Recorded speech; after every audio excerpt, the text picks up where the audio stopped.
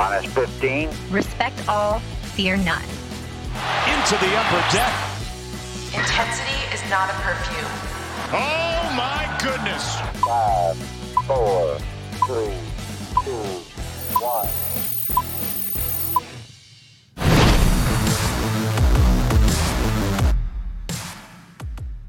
From inside the warehouse at Oriole Park at Camden Yards, it is the Masson All Access Podcast. Paul Mancano and Brendan Mortensen here with you, reclining in our comfy, cozy couches. Yeah. In our new studio. Too cozy, some might say. Perhaps. It definitely brings a different feel, a relaxed feel. It does. A chillaxed feel, if you will. Remember the run? I mean, I won't, but do you remember the run in like between 2006 and 2009 that the word chillax had? It was a solid run. Maybe? It was a solid run. Yeah. It was like around the time Black Eyed Peas were like big. Oh, sure. I connect chillax. I'm still in that phase. You're still bumping. Not at all. But yeah. But imagine if I was. Fergalicious is up in the apartment all the time. Right. As it should be. As it should be. Should be on every party playlist, frankly. It is. Is it? It's on my party playlist. Well, that's the only one that matters. Right. Brendan, we're going to talk in just a bit some baseball things, but we got to talk softball.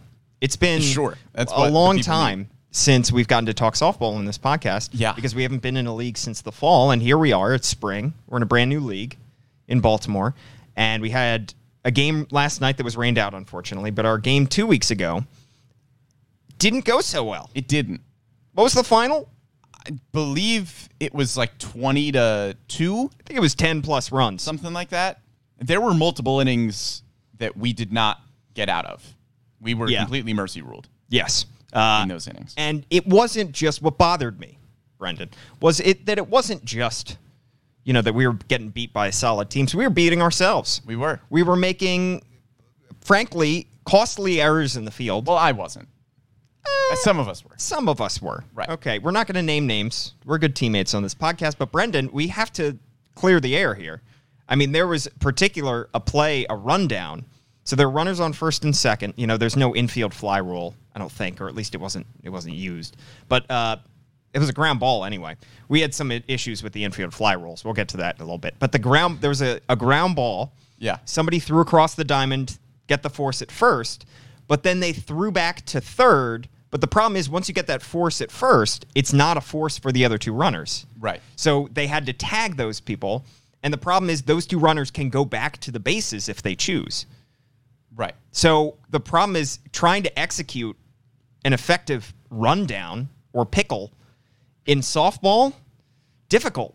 Yeah. The pros make it look pretty easy, but there's a strategy to which people come in which place and how you run guys back to bases, and we did not execute well. There is a strategy to it in the majors, but also if you wanted to, I don't think it would be that hard to execute a pickle in softball. We could have done it better. Because you could just kind of have two people throwing it back and forth.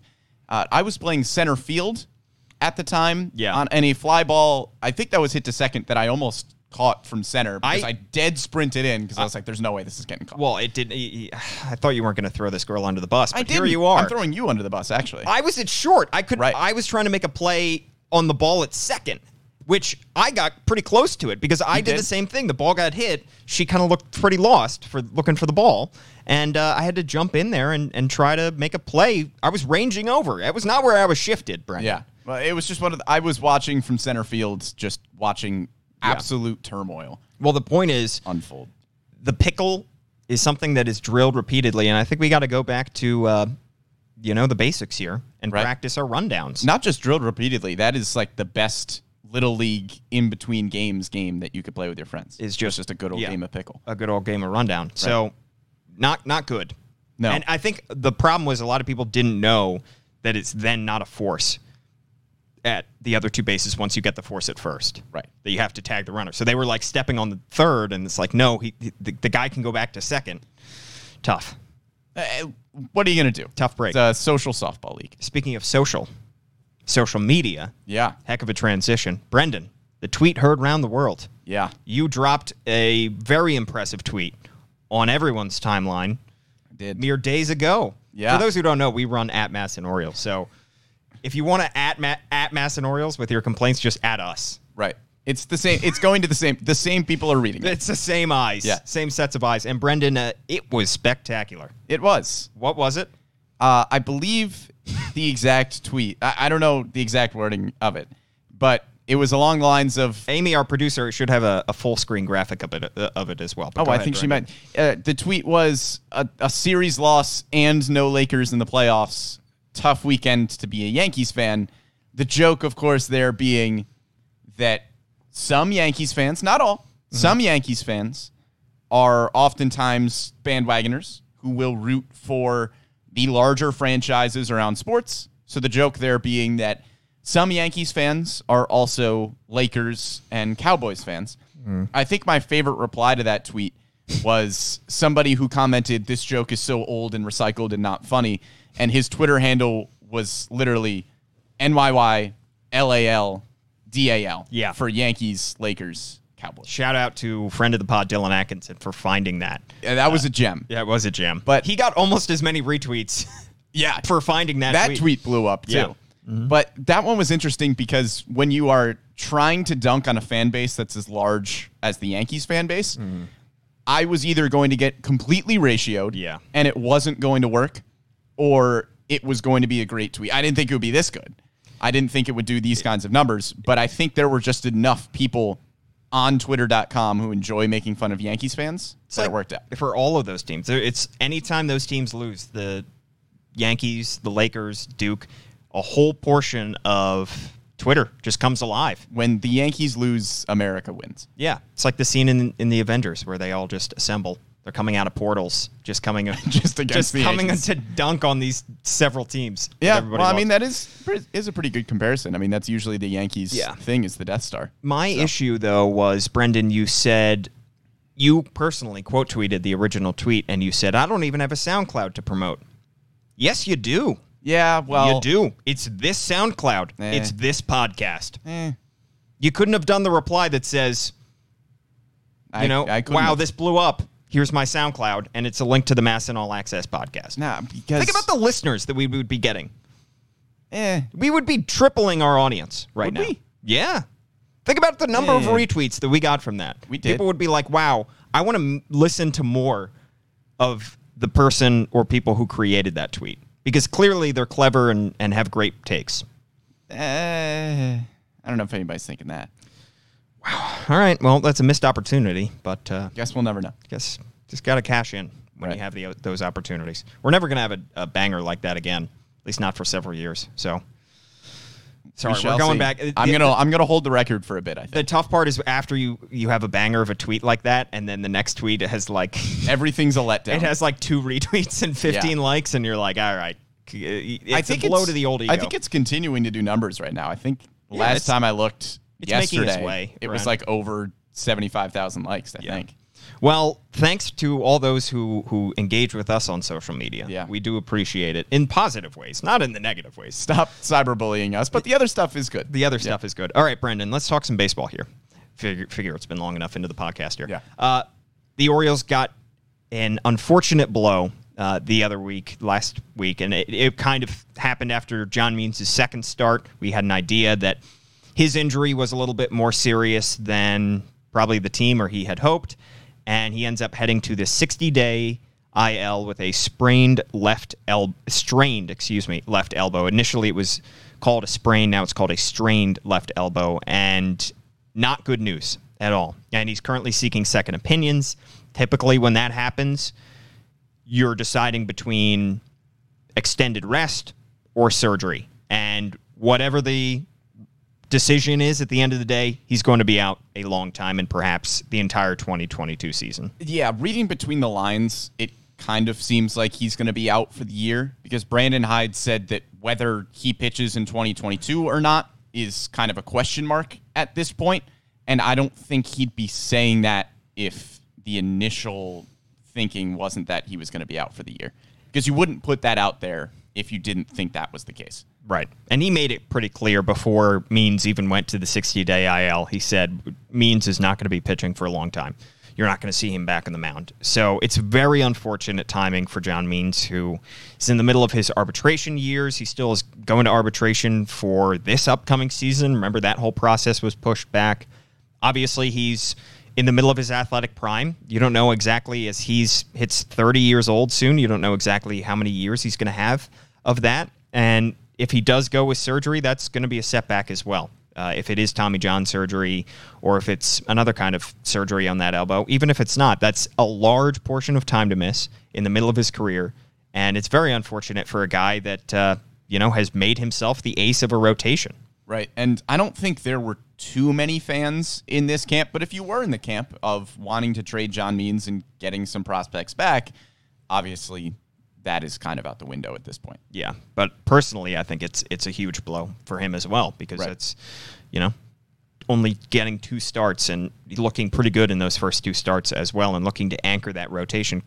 He was my pick as a preseason most valuable Oriole. I think he really had the chance to be start to finish the best starter on this staff, and he's robbed of that opportunity. And I think it would have been a cool season for John Means as well, because he's been in this rotation for however many years now when the Orioles have not been winning a lot of baseball games. And then, for this season, the wins are probably still not going to come, but you're probably going to have a lot of those top pitching prospects joining the rotation at some point, and it would have been a cool season to have John Means as the ace of your rotation and being able to mentor guys like Grayson Rodriguez, DL Hall.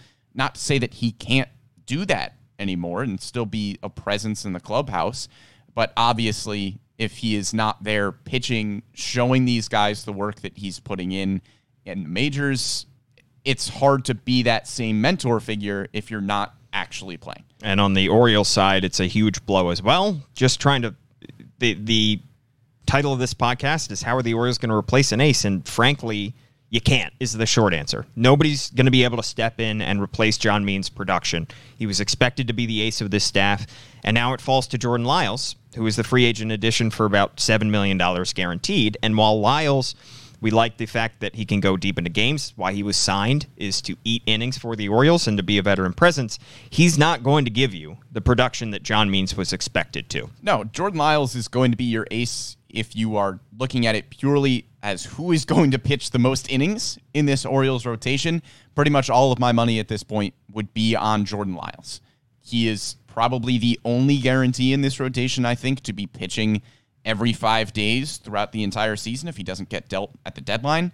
And like I said, he's going to eat the most innings. So he kind of steps into that ace role, but I think really he just continues to be your innings eater.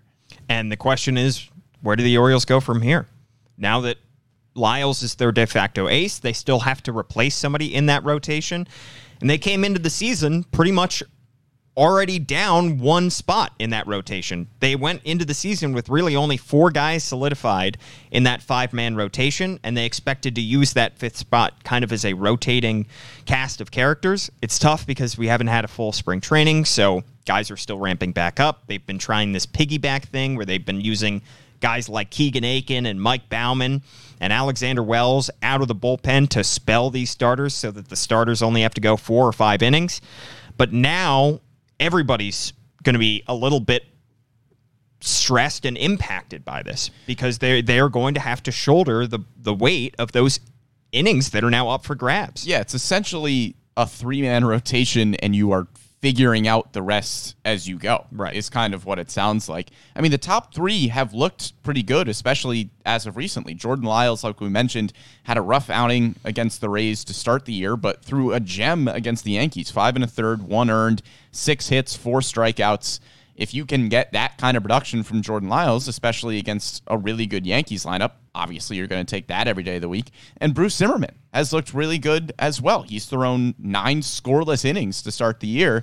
And then Tyler Wells was improved in his last start too. So at least the top 3 are stepping up a little bit. Really all 4, with last night's game being in Oakland and Spencer Watkins getting the ball. Yeah. Not a whole lot of expectations going into that, but he ended up pitching pretty well, giving up 1 earned run over 5 innings and giving the ball over to the bullpen. Unfortunately, it ended up in a loss. But if you're getting a turn in the rotation, especially considering the opponents, obviously Oakland is not a stout AL competitor, but the Yankees certainly are. And to have Lyles go 5 1/3 with 1 earned run, to have Wells go 4 shutout, Zimmerman 5 shutout, and one earned run in 5 innings for Spencer Watkins, I mean, that is going to be huge. I don't expect that from all 4 of those guys going forward, but those 4 guys in particular, if it does end up being Watkins going forward as the 4th guy in that rotation, they need to be solid because 1 or 2 blow-up starts could really set off a domino chain reaction where the bullpen is now having to make up for innings here. They're not available the next night. They need the other guys in that rotation to step up because John Means was relied upon so heavily as a guy who was expected not just to go deep into games, but to give you a quality start every now and again. Right, and we'll get into who we think will literally replace John Means in his spot in the rotation every 5 days.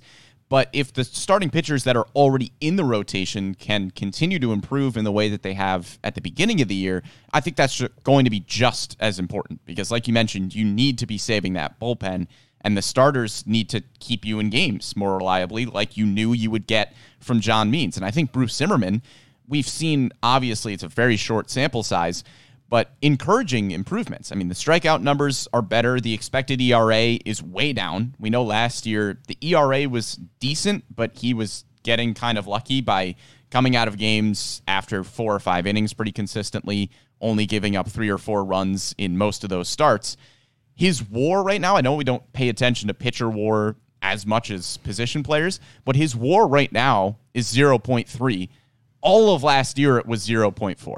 So Bruce Zimmerman has been showing a lot of improvement early in the season so far, which, again, is going to be massive just in terms of bullpen help and not overstressing them when you are throwing potentially a bunch of rookies down the line. When you talk about expected ERA versus actual ERA, the Orioles aren't in a place where they can worry about, well, this guy's pitching well and the counting stats are good, but the underlying numbers aren't so great, so we should pull him out of the rotation. Anytime they get anything close to a quality start at this point, whether it's lucky or not, they're going to have to throw that guy back out there in 5 or 6 days. Absolutely. Because they just are not in a position where they have enough depth to replace somebody who is pitching well, even though the underlying numbers may not support that. So Bruce Zimmerman is probably not going to go scoreless the entire season.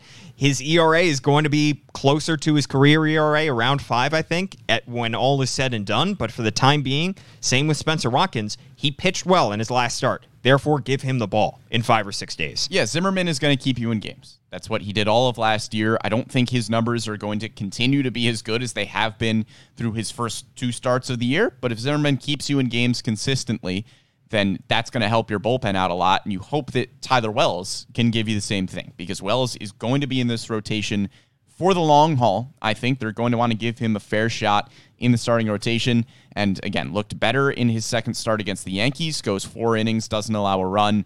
Hopefully Tyler Wells settles in a little bit because his advanced numbers, again, the Orioles do not have the luxury of being able to look at all of those advanced numbers and taking somebody out of the rotation.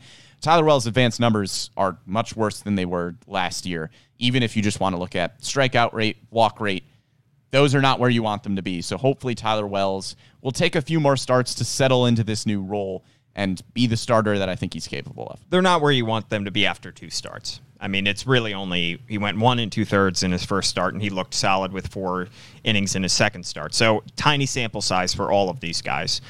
So we hope that over time they will right the ship, and I think Wells has the chance to be a little bit more volatile than some of the other guys in the rotation. Like you said, Zimmerman's going to keep you in games. Wells may have a blow-up start every now and again, like we saw in his first start. Yeah. But other than that, you have those guys already cemented into the rotation. You're going to give Spencer Watkins the ball in another 5 or 6 days just because you have to, and just because he looked good in his last start, his most recent start. So in terms of candidates to replace Means in the rotation, fans' minds, and I saw a lot in the comments, immediately go to Kyle Bradish. And at this point, there's not a whole lot holding Kyle Bradish back. He's 25 years old. He's had a significant sample size in AAA. He's off to a good start with Norfolk this year. What is holding him back? He's on the 40-man roster. Why has he not been called up yet? Well, is the question. I think it's the same answer that I'm going to give when we talk about Grayson Rodriguez as well, because he is also a long-term answer in the rotation. Right now, he just needs to be stretched out a little bit more.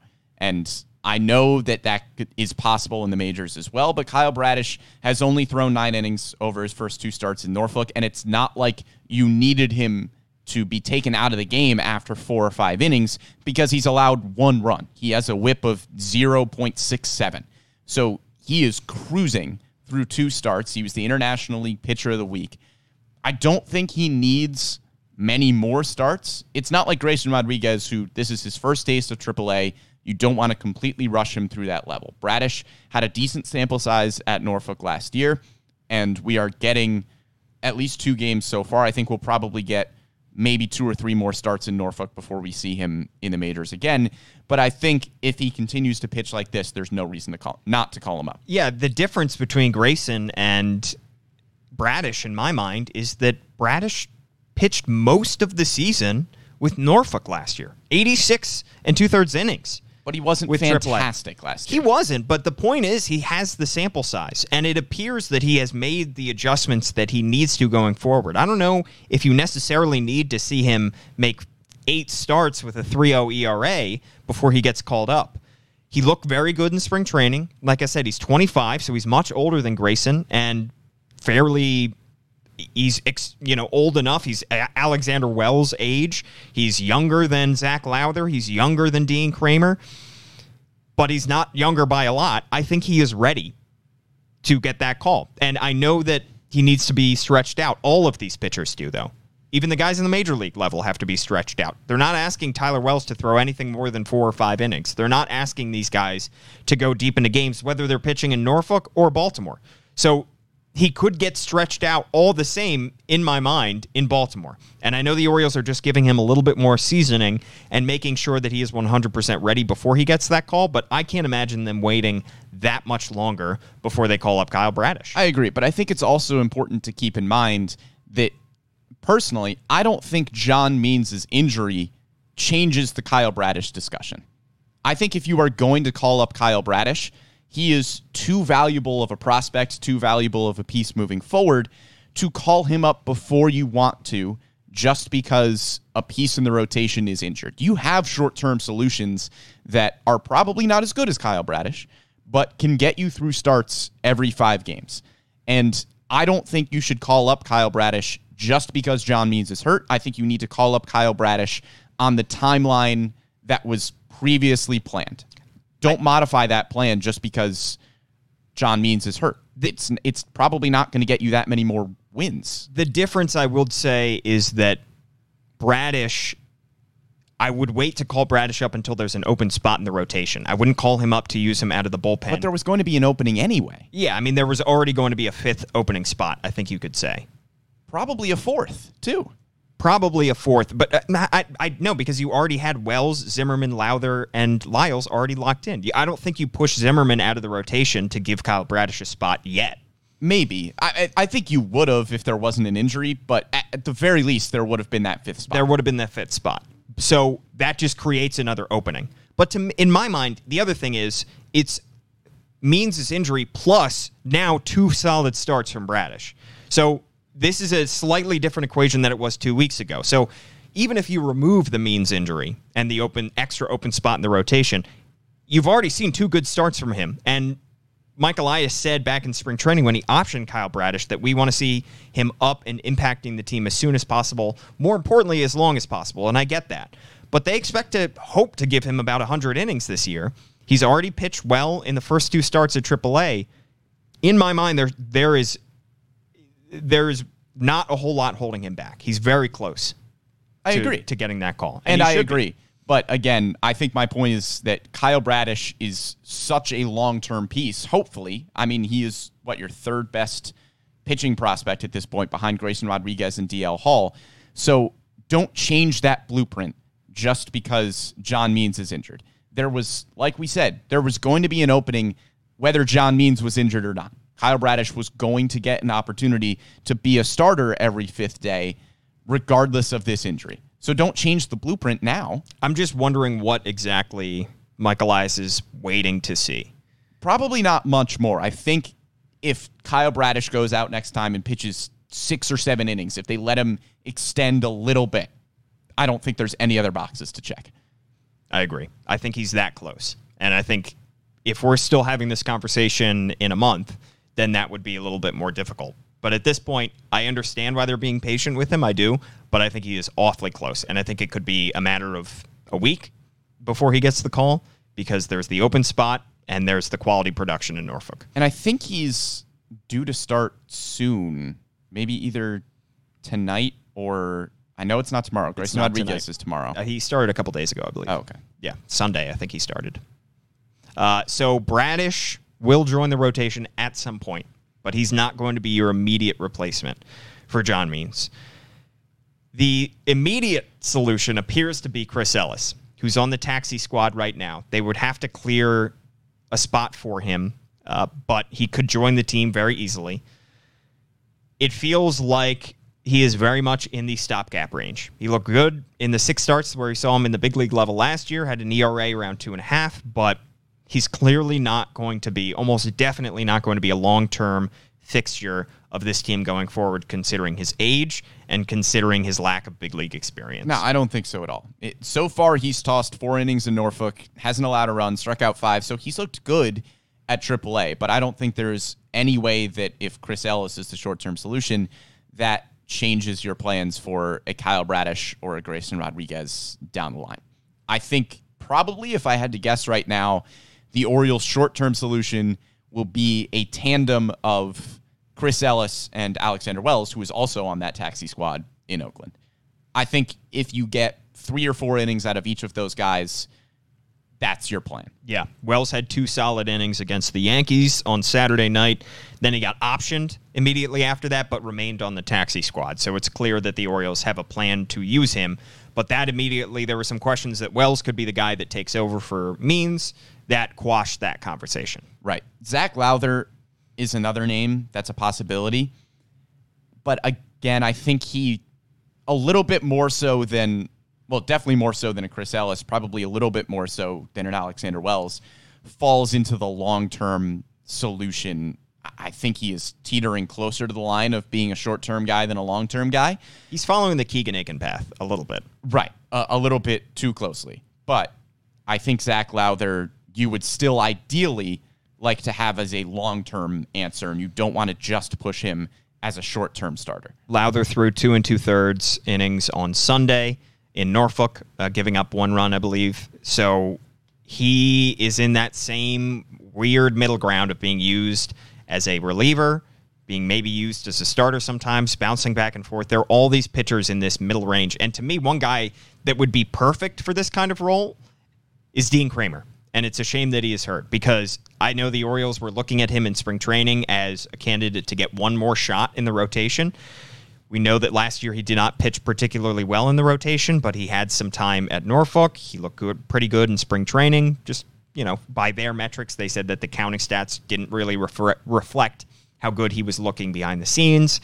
And so they were ready to give him another shot. And then the injury happened very late in camp, and that took him out of that conversation. And it's going to be difficult for him to work his way back into that conversation a month from now, because then we're talking about Kyle Bradish and Grayson Rodriguez time. Right now would be perfect for Kramer. Well, if Dean Kramer is healthy, he is probably your number 4 starter in this rotation right now, and we're talking about Spencer Watkins as a potential short-term solution for your number 5 starter. Yeah.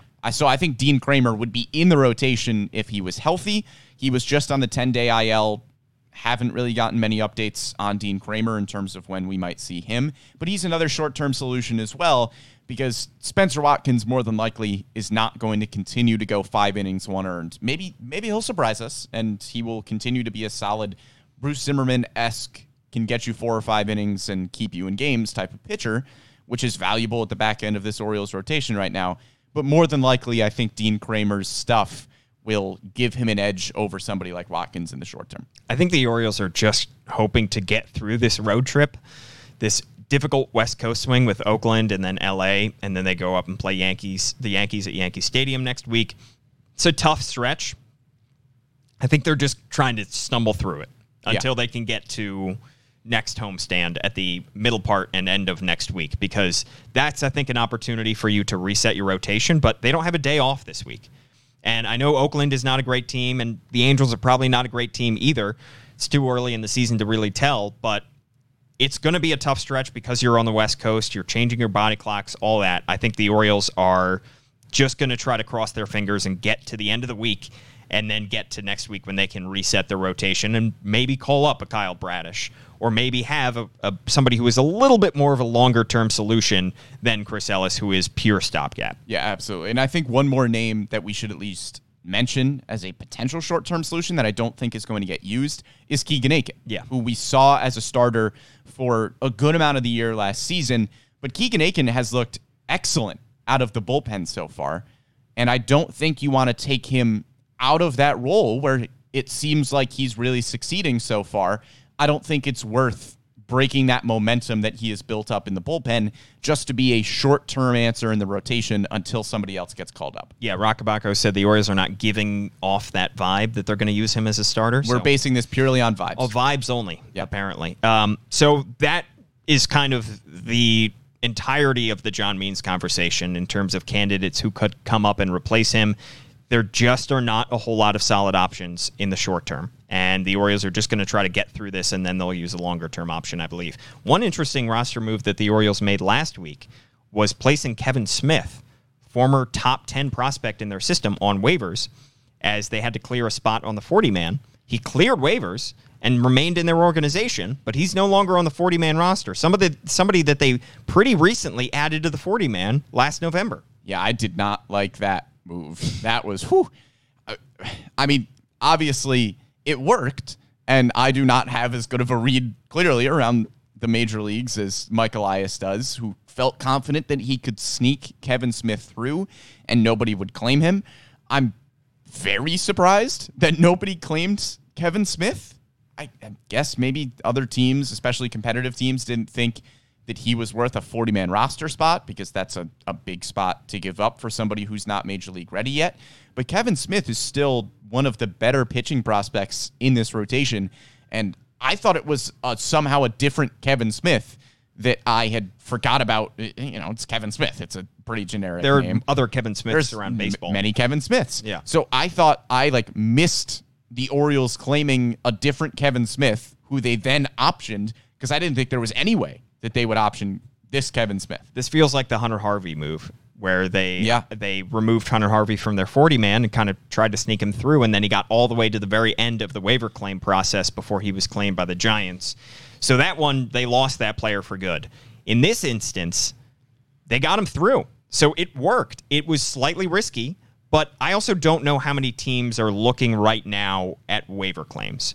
I don't know if they're at that point in the season where they're desperate for a pitcher, or they could even carry somebody like Kevin Smith, who is not major league ready, who is a AAA pitcher for sure, and frankly was not outstanding in AAA last year, still on the younger side, and not a former top 10 prospect. Or he is a former top 10 prospect. He's not a current top 10 prospect. He has fallen down some prospect rankings. So I just don't know how many teams could carry him. However, it is still a risk. There is always a team out there who could be rebuilding or could just have an open roster spot who could take a chance on it. The Orioles clearly did their homework and were comfortable with putting him on waivers, knowing that he would eventually return to them. Yeah, it's the kind of thing where nobody really paid attention to it because it happened and it worked. Slipped onto the radar. But if Kevin Smith had been claimed by another team, I think you probably would have had a lot of fans up in arms about the fact that the Orioles just randomly optioned a guy who is still at this point a top 30 prospect. And he's looked good in Norfolk so far. Yeah. 2 earned runs in 10 2/3 innings. It's also all kinds of strange byproducts of the lockout with the Rule 5 draft being canceled. Think about the fact that the Orioles had to add all those guys, Kevin Smith included, to their 40-man roster back in November. Now they have to carry those guys on the 40-man roster where they didn't really have to protect them. Had they had a crystal ball and known that the Rule 5 draft was going to be canceled, they may not have protected all 6 guys, but they had to because they thought that those guys could have been taken by other teams. And we were concerned that guys like Robert Newstrom and Adam Hall would have been picked up by other teams in the first or second round of the Rule 5 draft. That didn't happen. That's a benefit. But the Orioles have a Logan Gillespie on their roster that they don't have use for in 2022, not at the major league level at least. Kevin Smith, another guy that clearly they weren't 100% comfortable in having him on the 40-man roster, and they would have preferred to have other guys over him. So it puts the Orioles in kind of a bind where now they're stuck with guys that they know aren't going to impact the team anytime soon, the big league team.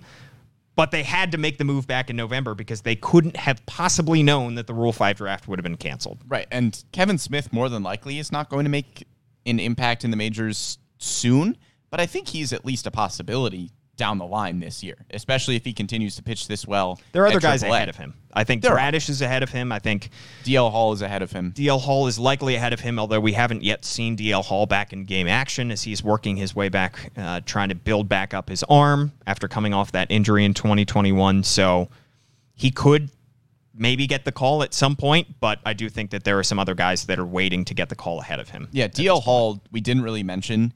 I don't think he is going to be in the majors within the next few weeks. So when we're having the John Means conversation, I don't think DL Hall is really a John Means replacement conversation kind of guy, but he's certainly a rotation arm down the line at some point that is going to help this starting rotation this year. Definitely. Now, Brendan, like we all imagined coming into this season, the Orioles pitching has been dominant and the Orioles offense has been sluggish.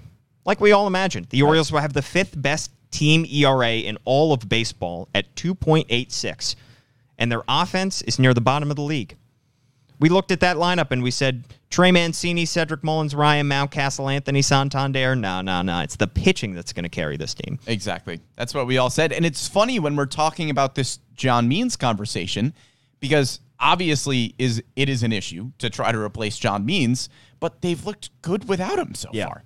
And it's really been the offense that's been terrible. I mean, Anthony Santander is the only player in this lineup consistently with an OPS over 700. And he really is not hitting the ball all that well. He's just drawing a lot of walks. His OPS is insane. He has a 472 on base percentage. Yeah, because he's drawing a lot of walks. He's drawing a ton of balls. I mean, he's been by far your best offensive player, even if he hasn't been tearing the cover off the ball hitting-wise. I think he only had one hit in that Yankees series. Yeah, but his plate discipline is awesome. I mean, a 472 on base, obviously that's not going to hold up for a while, but this was an issue with Anthony Santander for a few years now. His plate discipline just wasn't very good. Yeah, it's something that he really struggled with early in his career, and I get it. He was coming from high A ball at the very beginning of his career back in 2017.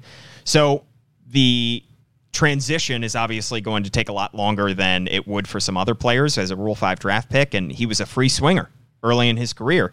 A low-key area of improvement for him over the course of his career has been his plate discipline. We always knew he had the power, but his plate discipline has improved significantly.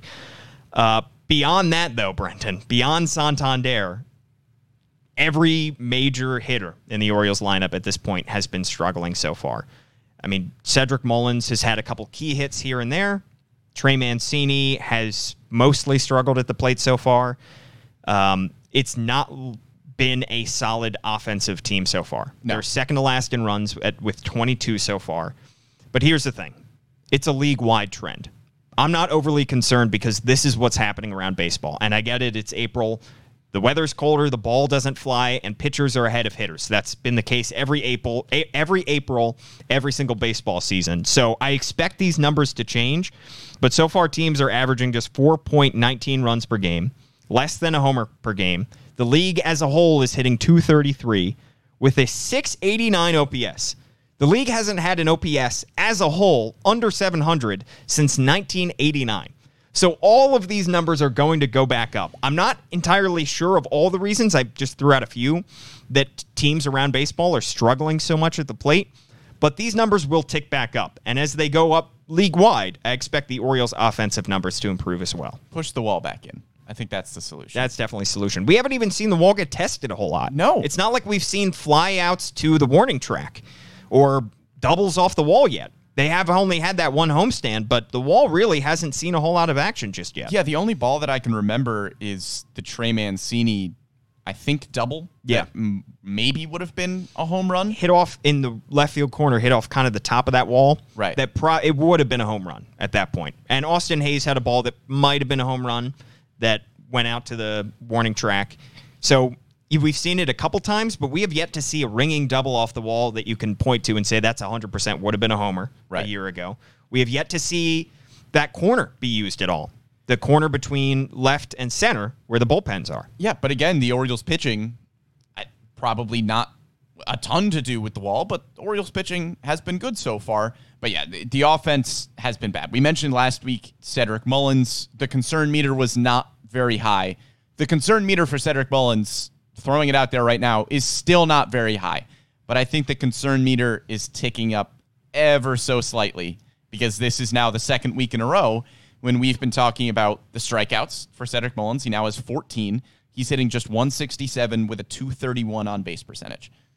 It's not good. The question for me when it comes to concern is what were your expectations coming into the season? Well, because if your expectations were he was going to drop another 30-30 season on everyone's heads and be another AL starter in the All-Star game, I think your concern level should be high. But I think both of us expected a natural regression because a 30-30 season, there's a reason no Oriole has ever done it. It comes along so rarely. So I am not overly concerned just because I didn't have overly high expectations. However, his production has taken a dip below even my expectations. No, I thought, again, I did not think he was going to have a 30-30 season. I thought his numbers were going to regress a little bit based purely on the fact that pitchers are game planning for Cedric Mullins a lot more than they were last year. Yeah. I did not think he was going to put up the kind of gaudy numbers that he did last season.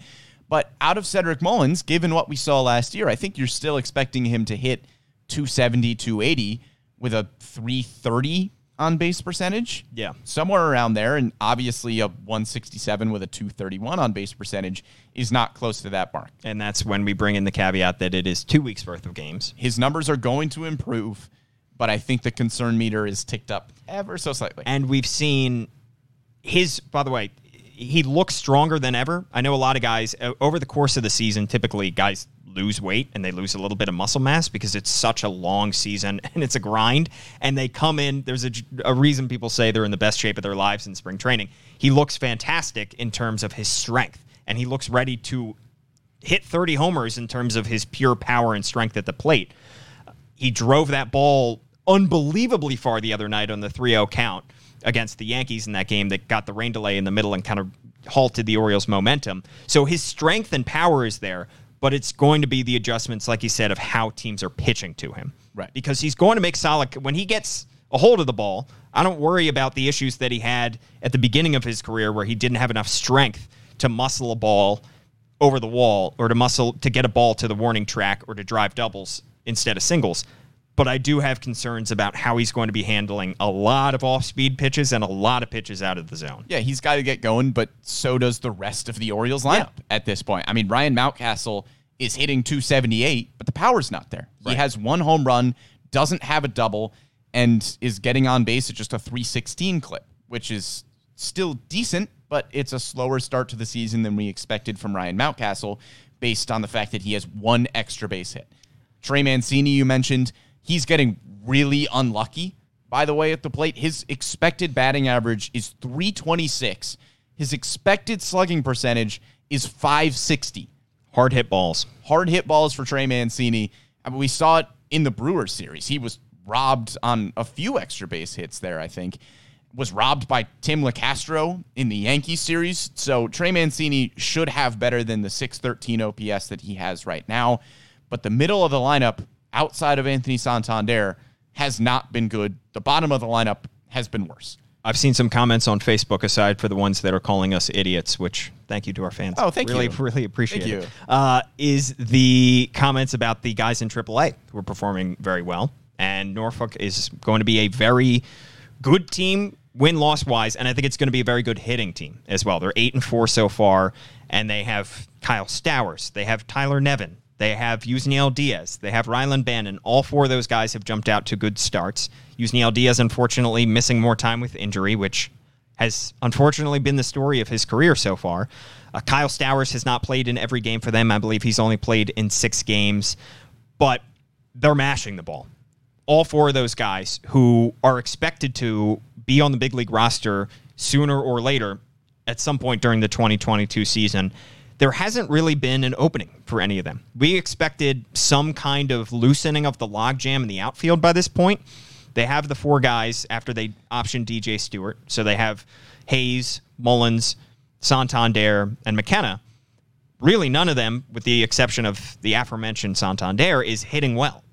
But none of them has gotten injured. There hasn't been an opportunity for a Kyle Stowers, who's hitting the cover off the ball in Norfolk, to get an opportunity at the big league level. And to me, until an everyday opening starting spot opens up in one of the corner of the outfields, same with Tyler Nevin, I'm not entirely ready to call up a Kyle Stowers and have him be your fourth or fifth outfielder. Well, the interesting thing with Stowers is that he is probably too good for AAA. Not at this point, but I think if we get a few leaks down the line and Kyle Stowers is continuing to hit like this, he's too good for AAA. And even if you don't have an opening for him at the majors, like a clear and present one, I think you've got to figure out ways to either get him starts in the outfield. I mean, you could start him against right-handed pitchers when Austin Hayes is not hitting righties at all. Yeah, they would be His a perfect splits platoon. Is horrible. They would be a perfect platoon because of righties and lefties. Right. Austin Hayes' split against right-handed pitching is horrendous, and he's only hitting .212 on the season so far, so I think you could realistically platoon him there. I know you don't really want to do that with Austin Hayes, but you could find ways to DH Kyle Stowers. But there are other areas on this team right now that are probably going to present more clear and present openings on the major league roster where you have guys at AAA that are ready to go. Well, I mean, the catchers. Yeah. Real quick, I will say about the DH, though, it's tough when the Orioles have Mancini, Mountcastle. I think I've had this conversation. And Santander. You need to DH one of those guys because you can't play all three of those guys at the same time. So you don't have an automatic DH. But I look at it kind of similarly to... Or you do have an automatic DH. You can't bring somebody up and expect them to DH every now and again. Right. And not the same situation, but if you want to look at the previous Yankees series of how the Yankees have been handling having Josh Donaldson and DJ LeMahieu can kind of play anywhere in the infield. He can play first, second, third, and you're basically just subbing him in whenever somebody needs an off day. Right. So DJ LeMahieu is a consistent starter based on the fact that he is just subbing in for someone every day. Right. And Kyle Stowers has similar versatility where he can play any outfield position or DH. He hasn't really played center. But you could probably stick him there if you wanted to. You probably could, but if you have Mullins available, you're going to put Mullins in center. You are. And the other issue I would have with a Hayes-Stowers platoon is that you have the new left field wall, but even if you didn't, would you really want to be throwing Kyle Stowers out there in left when Austin Hayes is clearly the better defender right now and probably going to be the better defender, period? I mean, we don't know exactly what Stowers' ceiling is, but do you really want him manning now what has become a difficult left field while having one of your better outfield defenders on the bench simply because of platoon splits? Specifics aside, I think my point is that Kyle Stowers is good at baseball. Yes. He would be an improvement to this lineup that is really struggling right now. And while the consistent at-bats may not be as consistent as you want them to be, I think you need to figure out how to get Kyle Stowers into a lineup that is really, really struggling. I get that. You mentioned the catchers. Yes. There are areas on this team right now where there are prospects at AAA that are going to be called up pretty soon because the major league players are just not getting it done in the way that you want to. Yeah. Obviously, once Adley Rutschman is back and gets his timing back, Mike Elias has mentioned that he is probably going to be on this team as soon as possible. So Adley Rutschman is going to be a major improvement over the current Orioles platoon of catchers of Robinson Chirinos and Anthony Benboom, who have 4 total hits in 33 plate appearances, which is not very good. You can even look at the infield, where we have seen at AAA Norfolk, Jahmai Jones has been really good so far. Ryland Bannon has gotten off to a much better start to the year than he had last year. Chris Owings and Kelvin Gutierrez have combined for 2 hits in 23 plate appearances, and Ramon Urias is hitting 156 with a 425 OPS. Right. You can start Jahmai Jones or Ryland Bannon at this point, I think, pretty comfortably over either of those guys. The issue, I think, with Jahmai is also defense, because he's not there defensively at second. Sure. But we've seen Rougned Odor does not exactly play the slickest of second base. Rougned Odor is a quality defensive second baseman, but I don't think the gap between Odor and Jahmai Jones defensively at second is so large that it justifies keeping a 200 hitting Rougned Odor in the lineup. It also doesn't, when we talk about prospects, it's not like you can copy and paste somebody's production from AAA and say he's hitting 312 at AAA, he's going to hit 312 in the majors, and therefore he's better than somebody who's hitting 212 in the majors. It's going to be an adjustment. And just because you have success in AAA doesn't automatically guarantee you'll have success in the big leagues. But you have the added upside of the long-term play, right? Which the long-term play is Rougned Odor is not going to be the second baseman of the future. Jahmai Jones could be. And, I mean, you can drop that 100 points if you wanted to. Jahmai Jones might be hitting, I don't know what the exact number is, but if Jahmai Jones is hitting 320 at Norfolk and comes up to the majors and hits 220, that's 20 points better than your starting second baseman right now. But, I mean, there's a chance it's lower than that. There is. He did not hit well at all last season in the big leagues, and you have the added factor of defense. I mean, and you have the fact that he could be struggling in the field, and that could take away from his offense at the plate because it's distracting or it's taking away from that. So, and again, it's a small sample size, but would you rather have a Chris Owings who is struggling as a veteran, Kelvin Gutierrez who is a struggling veteran, Rougned Odor who is a struggling veteran? Kelvin Gutierrez is 27, so I wouldn't yet more veteran than a 24-year-old Jahmai Jones. Certainly more veteran, yeah. I would rather have a Jahmai Jones who is more of a long-term play get those reps than a struggling veteran, at least like a Chris Owings. I think there's more of a case, in my mind, to be made for Bannon, for Rylan Bannon at this point, because Bannon's older. He can play third, which Jahmai cannot, and clearly the Orioles have a need there. We saw Ramon Urias last night. Ramon Urias is going to be solid at the plate, but defensively, he's not suited for third base, and that's why he makes much more sense at second and shortstop when you need him. But his arm is not equipped to play third. It's not his natural position. That's why, in my mind, I would be more comfortable with Bannon, who has played third and who is older than Jahmai Jones. And the defensive question marks are not there like they are for Jahmai Jones. Right. So I would call up Bannon much before I would call up Jahmai Jones. I wouldn't say much before, but I think Rylan Bannon, again, makes sense because of the positional versatility. He can play second or third, and he's probably a better defensive third baseman at this point than Ramon Urias is. I know Kelvin Gutierrez is pretty good at the hot corner, but Rylan Bannon, I think, would make more sense as a third baseman than Ramon Urias does, and you can have Urias and Odor just platoon at second if you're not going to call up Jahmai Jones right away. I wonder what is going to be the catalyst for these moves getting made, because there's going to be something. We're going to start seeing these guys soon. We know that they have promised, Michael Eyes has promised that this is the year we're going to start seeing these guys. How much do they need to see the veterans struggle? How much do they need to see the win-loss record change? How much do they need to see from the guys at AAA before they make these calls? Yeah, I think... we don't know. We don't know. We have not seen them really promote that many guys so far. I think Adley Rutschman probably gets the first call. I don't know just yet because we're now 5-6 weeks since his injury, and he hasn't yet to play in any game action. But it sounds like he is at least getting closer, and I don't think he is going to take more than a week of games. I think there's a chance he does. And even if he takes a week of games, I think there's a chance somebody gets called up before that. Maybe. Maybe a Kyle Bradish, maybe a Rylan Bannon. And I think we're assuming that Adley is starting back in AAA. They may start him back in AA just to get his timing back. Yeah. It's a closer drive to Baltimore. True. It's what they're doing with DL Hall. They're working him back up. They know he's a better pitcher than a AA level, but he's on a rehab assignment. So, as with any rehab assignment, John Means pitched in Aberdeen. It's working your way back up and getting your body right before it's a timing thing. Yeah, it's a timing thing. All right. We talked a lot. We did. Did we go over an hour? Perhaps. Maybe. There's a lot to talk about. Let's see what the good old YouTube We don't need to time add more says. time by discussing 53 minutes. Oh, okay. Not bad. Didn't hit the hour. Thanks for everybody for commenting along. Even the ones who called us idiots. We appreciate it. Thank you. Yeah, we even had some fuel to our fire. We had some people defending us as well. So this is bulletin board material. I'm going to print out that comment. We do have a bulletin board. On the bulletin board. It's going right there. The haters will that be would be fun. That we should go through all of the mean comments that we've had. So long as they're PG. Right. Print them out. Put them on the bulletin board. That seems like a fun If we project. acknowledge that we are bad, maybe we can find common ground with our haters. Maybe. We have more in common. We also know that we're bad. It's like the John Mulaney thing. I know I'm terrible at driving. I also know this. Right. I wish I wasn't this terrible, but here we are. Here we are. Thanks to Amy Jennings for producing this podcast. We will be back at some point next week. @Brandon Morty is his Twitter handle. What is going to be Brendan's next banger of a tweet? Come find out. Come find out and follow at Masson Orioles where we have our better content, honestly. We save the good tweets for at Masson Orioles and the bad tweets for our personal accounts, but still follow us anyway. At Paul Mancano is my Twitter account.